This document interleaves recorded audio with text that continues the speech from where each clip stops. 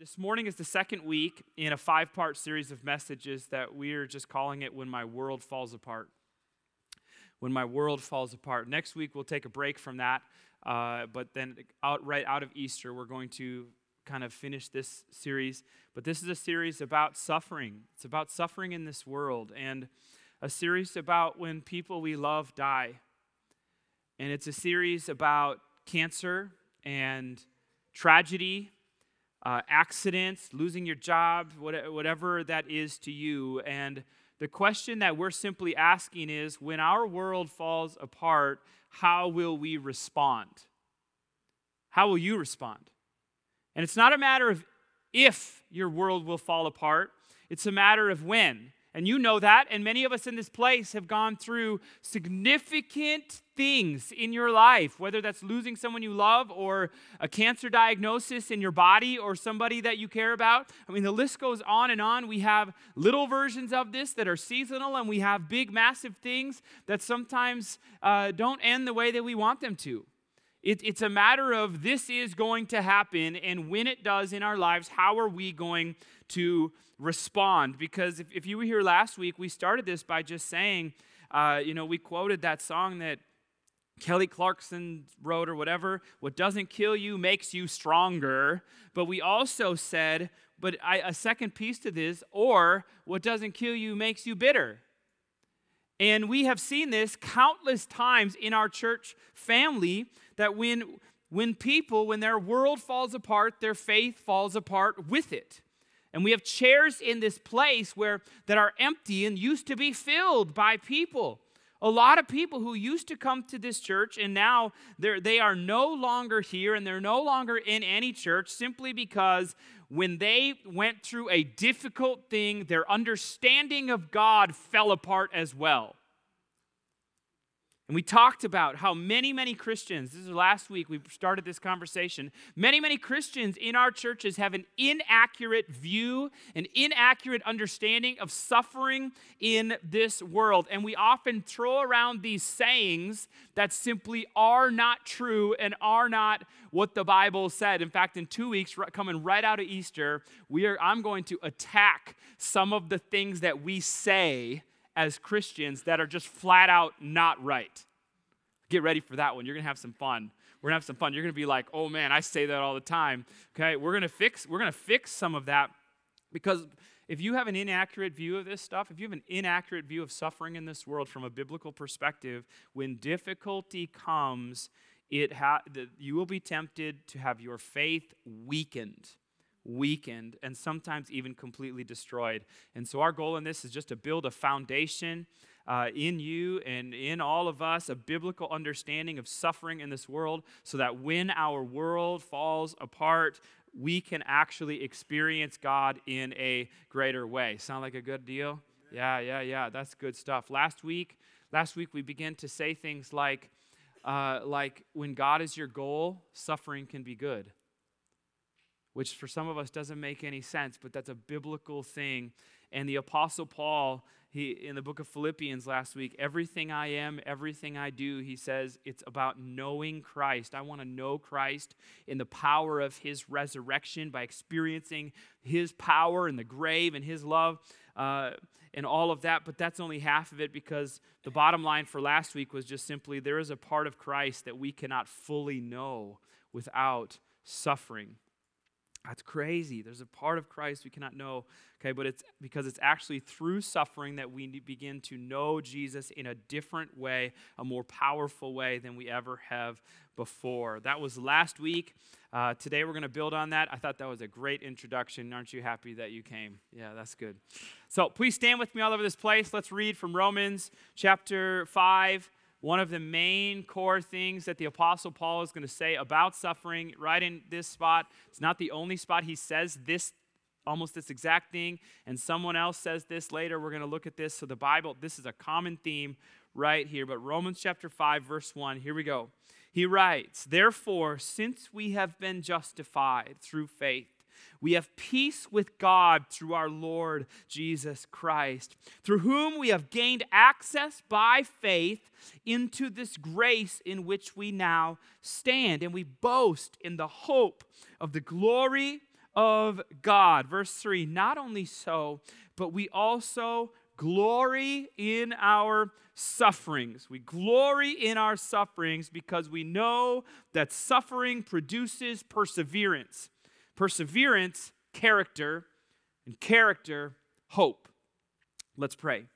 God, we just give this to you every moment, every word, every piece, every part, and just pray for you to do significant things. Let your word speak such clarity to us right now. We give this to you in your name we pray. Amen, amen. All right, give somebody a high five and have a seat. Let's go.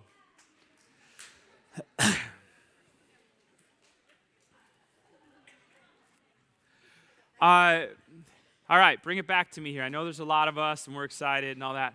Yesterday, I was suffering a little bit on my treadmill.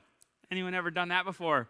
It's been a long winter. Haven't exactly done the best job of staying in shape and stuff. And so I'm at this spot where I'm trying to get back in and I'm running and it's not good. It's hard. Like my lungs, my body aches.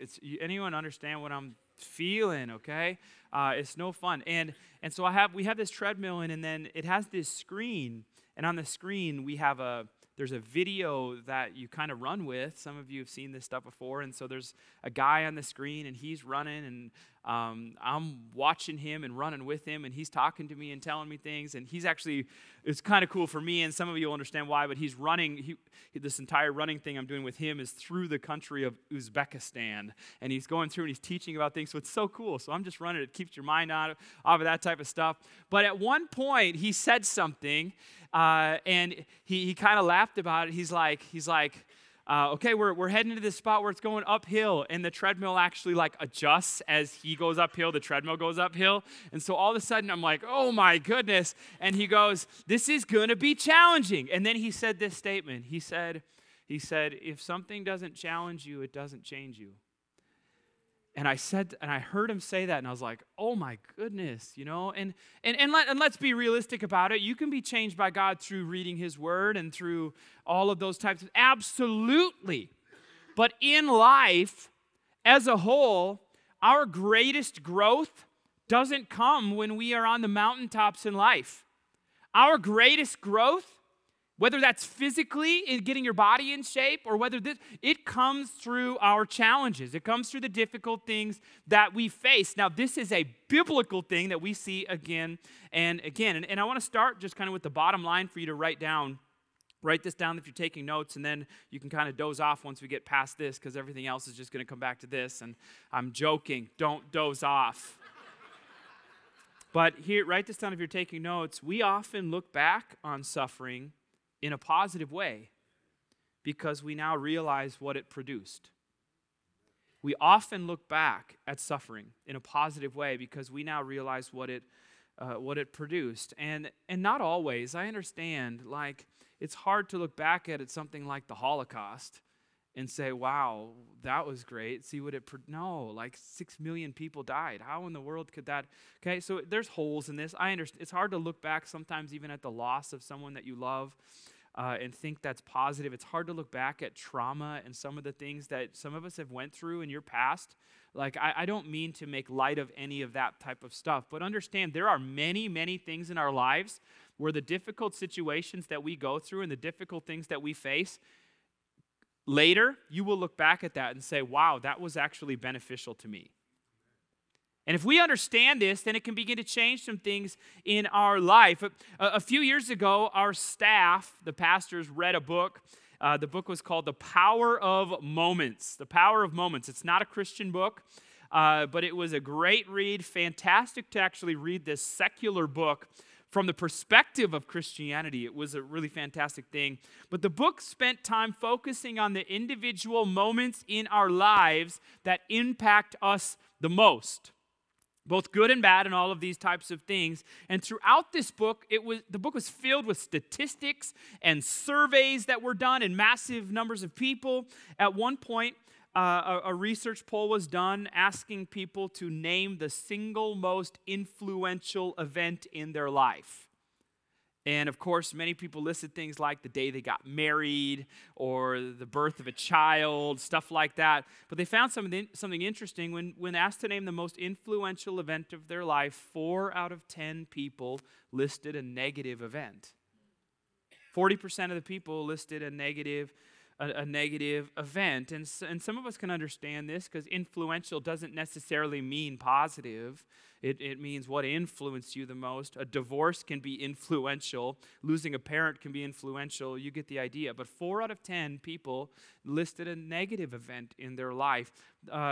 They also found that people talked about some of these negative events in a very positive way, though. Check this out. In their research, in this massive survey they did, 45% of people who had a serious illness characterized the event as having a positive impact in their life.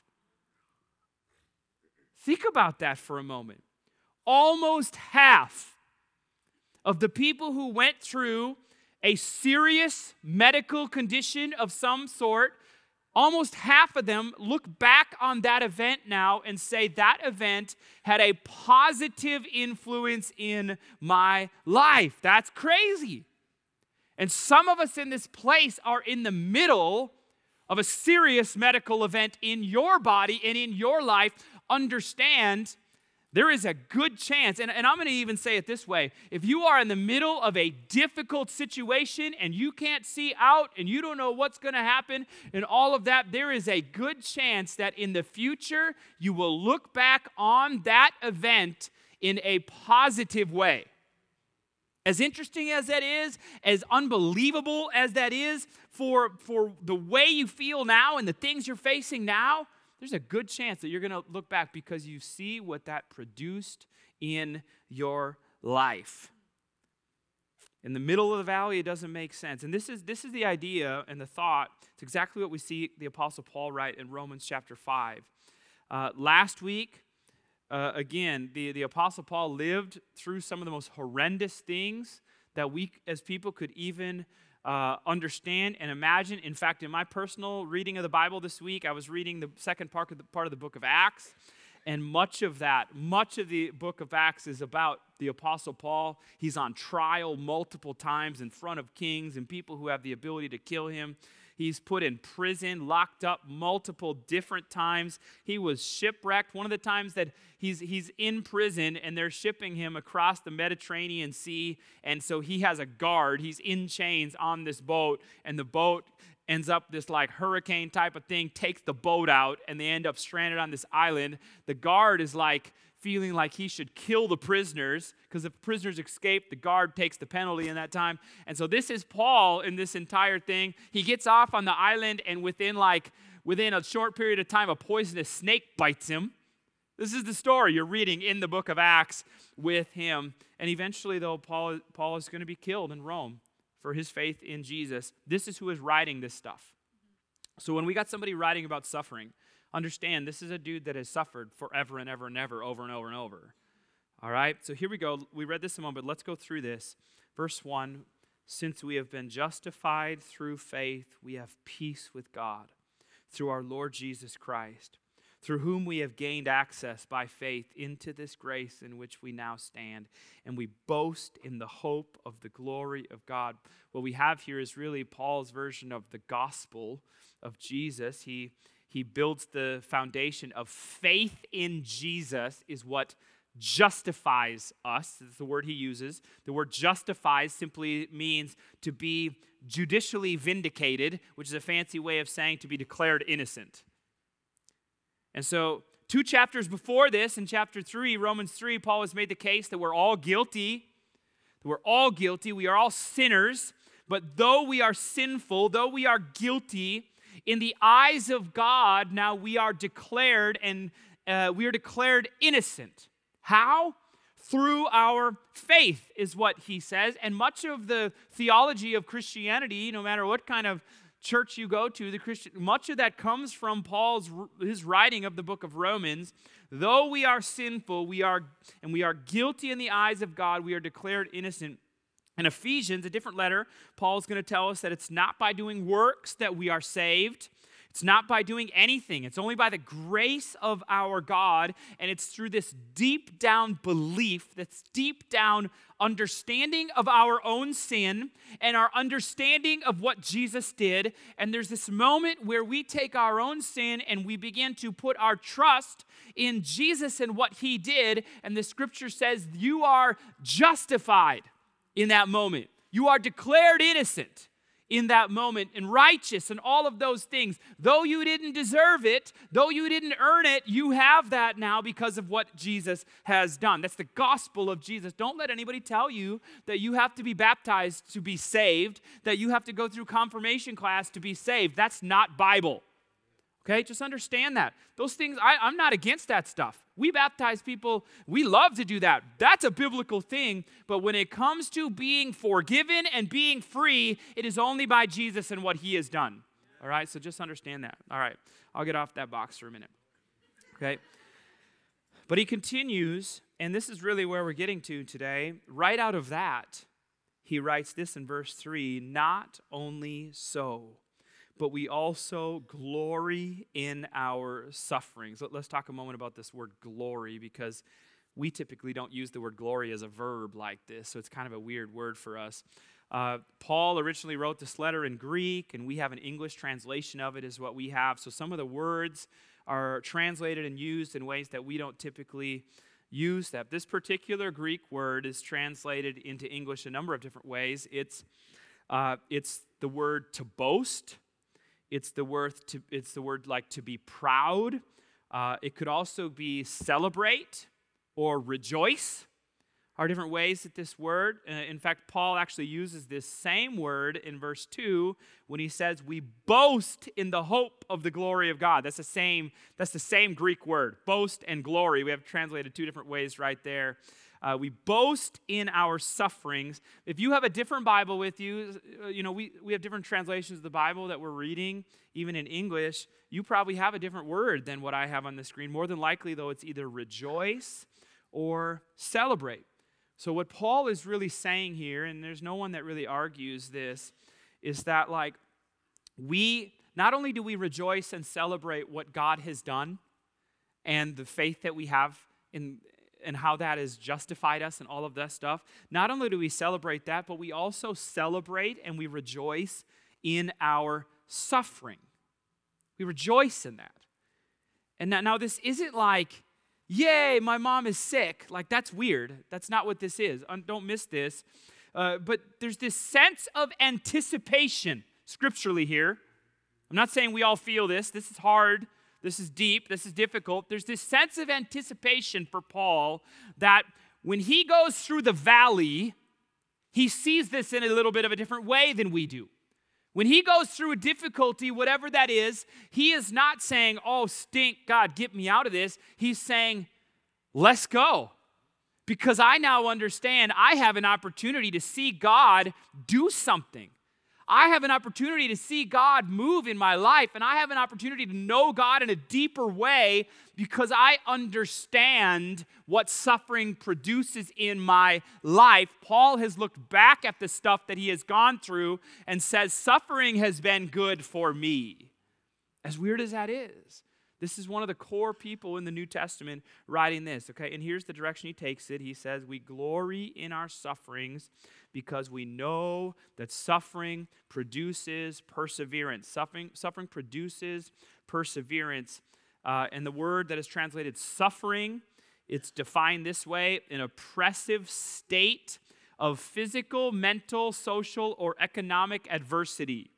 All right, so just understand that. The word translated perseverance, it's often translated as endurance. You maybe have it that way in your Bible. It's the power to withstand hardship or stress.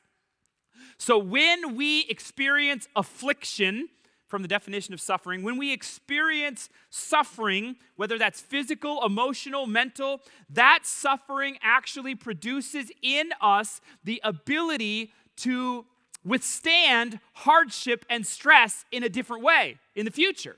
First of all, is what he's saying. Anybody ever tried to learn to play the guitar? Okay, anyone successful at it? A couple of us maybe. Like, how many of you failed at it? You're like, I wanted to, and I was terrible. When you begin to try to play the guitar, do you know what happens almost immediately? Your fingers feel like they're gonna fall off. In fact, there are some kids, as I've tried to help them with different things, they'll come in and their fingertips are bleeding. They have sores on the tips of their fingers immediately. And they're pushing down on the things, because this is how you play the guitar. You take the tip of your finger and you push a string down. And you're doing that multiple at a time. And when you start with that, it hurts so much. You're going, what am I doing? This is no fun at all. Understand. But do you know what happens over time is your fingertips get stronger. And they produce these little calluses. And so if you go up to Jeremy right now, who was playing the guitar today, and you would take his left hand and you would look at his fingertips, you would feel these little hard pieces of skin right on the end. It's kind of crazy, isn't it? Someone want to touch him right now and feel his fingers? No, we're not gonna, okay? But you understand, like, your fingertips are now stronger because of the pain that you went through. Now, that is like a super simplistic version of an example of this. But how many of you like to run? I just talked about running, and we have 30 for Freedom coming up.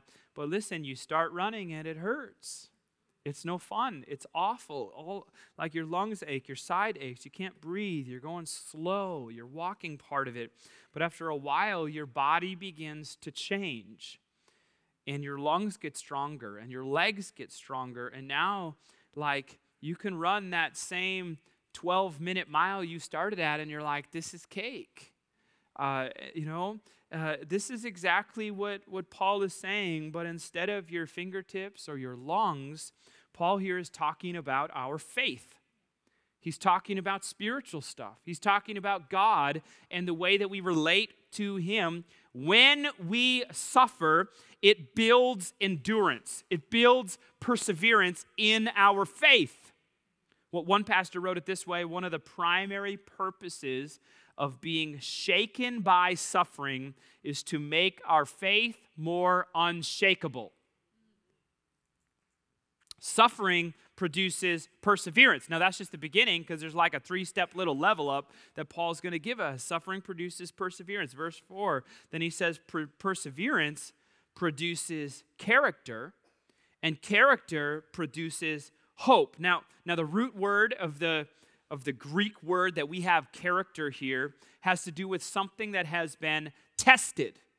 That's the word character. Like, you put something through a series of tests, and in the end, it is proven to be reliable or proven to be true. They take gold and they put it through certain tests, whether that's fire or purifying or whatever they do, and they determine its worth. They determine its character by how the tests came out, and that is what this word is. So difficult situations in our lives produce endurance and perseverance, the ability to better handle future things that come our way, future difficulties, and the ability to better handle difficult situations in turn produces character, which is something that is proven to be reliable or true after testing. Suffering produces perseverance, perseverance, character, and character produces hope. Now, hope for us might be a strange word for it to be in this spot, but understand this: when we see suffering in an unbiblical way, when we see suffering as nothing but bad all the time, suffering is negative, suffering equals bad in any sort of way in our life, it causes us now to see God in an inaccurate way. And when suffering comes, what results is a lack of confidence in God. I don't understand, God. I am facing this, but my understanding of you is this.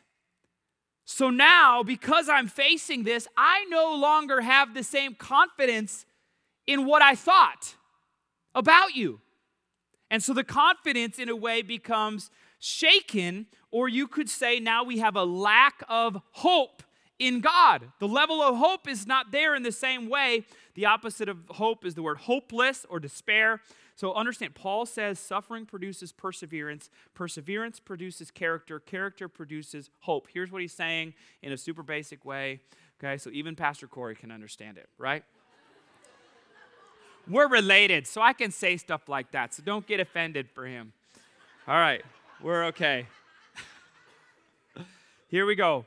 When we go through difficult things in this world, those things build our endurance. They build our ability to handle difficulty, which in turn proves our faith, which leads to a deeper, clearer understanding of who God is and how He works in the midst of our lives and in the midst of our suffering.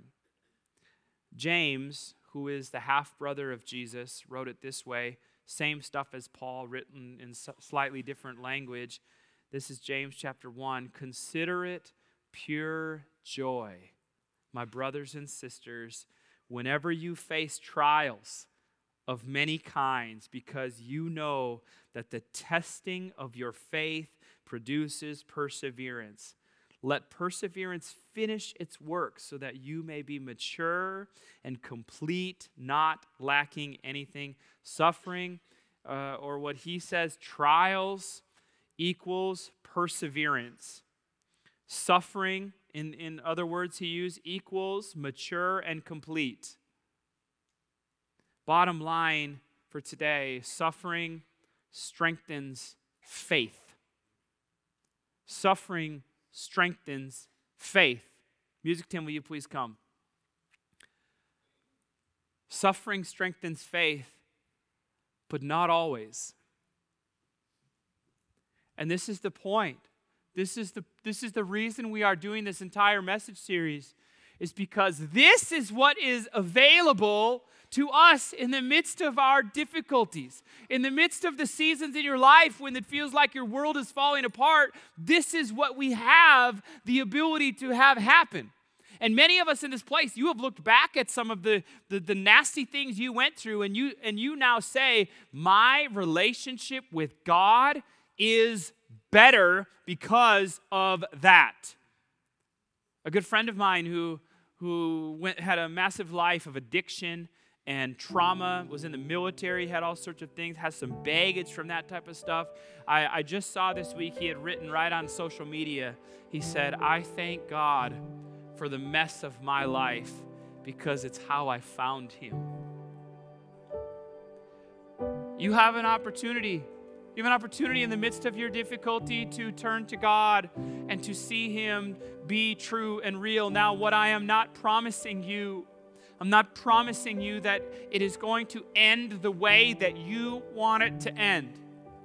I'm not promising you that someone is not going to die. In fact, I wasn't planning on sharing this, but I had a good friend, a good pastor friend of mine who I've worked with in different places who passed away this week. He was quite a bit older than me. But I looked up to him in so many different ways. He was this kind man, and he used to travel around the state and worked in hospitals, and he would sit by people who were dying of whatever, and he would sit there with them and hold their hand, and this is just who he was. About a decade ago, he was finishing a 7-year stint with cancer, and he was on his deathbed. This is a decade ago. And supernaturally, out of the hospital, God shocked the doctors. They said, I don't understand this. This scan shows your body is full of cancer and you are dying. This scan shows now nothing. It was a supernatural thing. And where he comes out of that. Now, here's why I share that. He died this week. His supernatural healing was temporary. And so understand this, not to be morbid about this entire thing, but your healing, you will never be fully healed this side of heaven. We are all getting older. We are all, and even in this moment right here, if God moves on your behalf and heals your loved one in a supernatural way, it is a temporary healing in this world.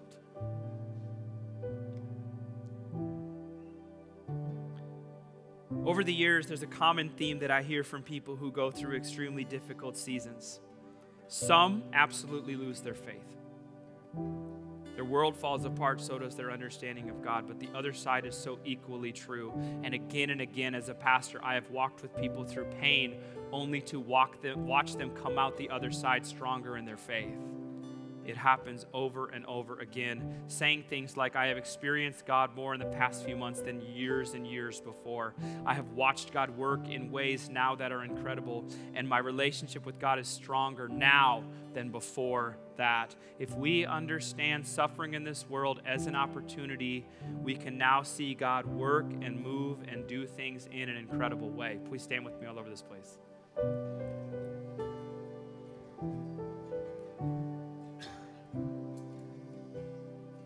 God, we open our hearts and open our minds to you today. Your very word seems to say things that to our human understanding do not make sense.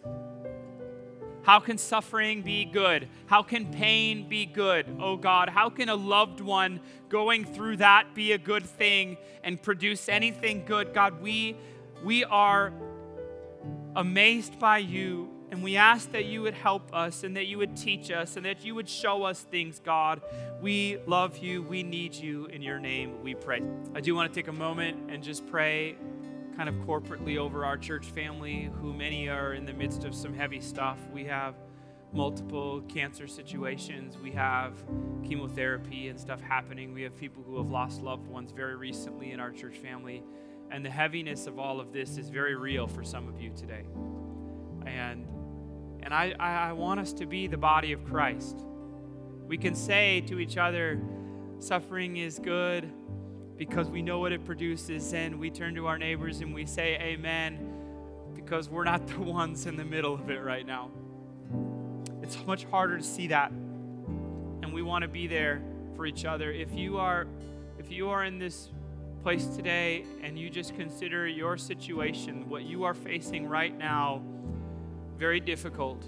Whatever that means for you, I'm not even defining that. If you are in the midst of that, I just want you to lift up your hands so that we can just kind of pray for you. And I want you to be in our prayers. And so don't be ashamed of that. Don't be weird about that. We're either going into that in the middle of it or coming out of it, is kind of what we say. And so we have many people. If you have someone just next to you, will you just kind of put a hand on a shoulder and just let them know that we are there. And so, God, we pray right now for our friends, our family members, our church family who is in the midst of heaviness and difficulty and suffering. And God, I pray that we would know you more because of this. I pray that our faith would be strengthened because of this. And that you would work and we would experience you in the midst of some of the darkest valleys we ever face. We do pray and ask for miracles, God. We pray for that, but Lord, we just pray. We pray right now for those here, even for people behind the screen today. Many people who are not even here in this physical place because of the stuff. Lord, we pray for help. We pray for rest. We pray that you would, God, for those who feel like their world is falling apart, let this be used for your glory. We give this to you, God. For some of us here today, you have never truly even responded to the message of Jesus. I want to give you an opportunity to do that. We talked about this today. You can be justified. You can be declared innocent in the eyes of God only through what Jesus did for you. And if you will admit inside that you are broken and that you are sinful, and you will turn to Jesus and say, I believe in what you did, then the scripture says you can be saved. It's saved from your sin. And if that's you here today and you would say, I have never done that, I've never made that decision for myself with no one looking around, just for a moment, a time of privacy and reflection. If that's you, just show me your hand. I just want to pray for you. You're saying, today is my day. I want to make that decision. Thank you, thank you, thank you, thank you. Multiple hands, at least 4. Anyone else? Just a moment longer. Thank you, thank you. You can put your hand down. Thank you. Let's pray this together, church. It's not magic words. It doesn't work like that. It's a heart thing. It's a heart thing between you and God. But let's pray. Pray, Father God, I give you my life. Thank you for sending Jesus to die for me. Forgive me of my sins and change my life. In your name I pray. Amen. Come on, put your hands together, everybody.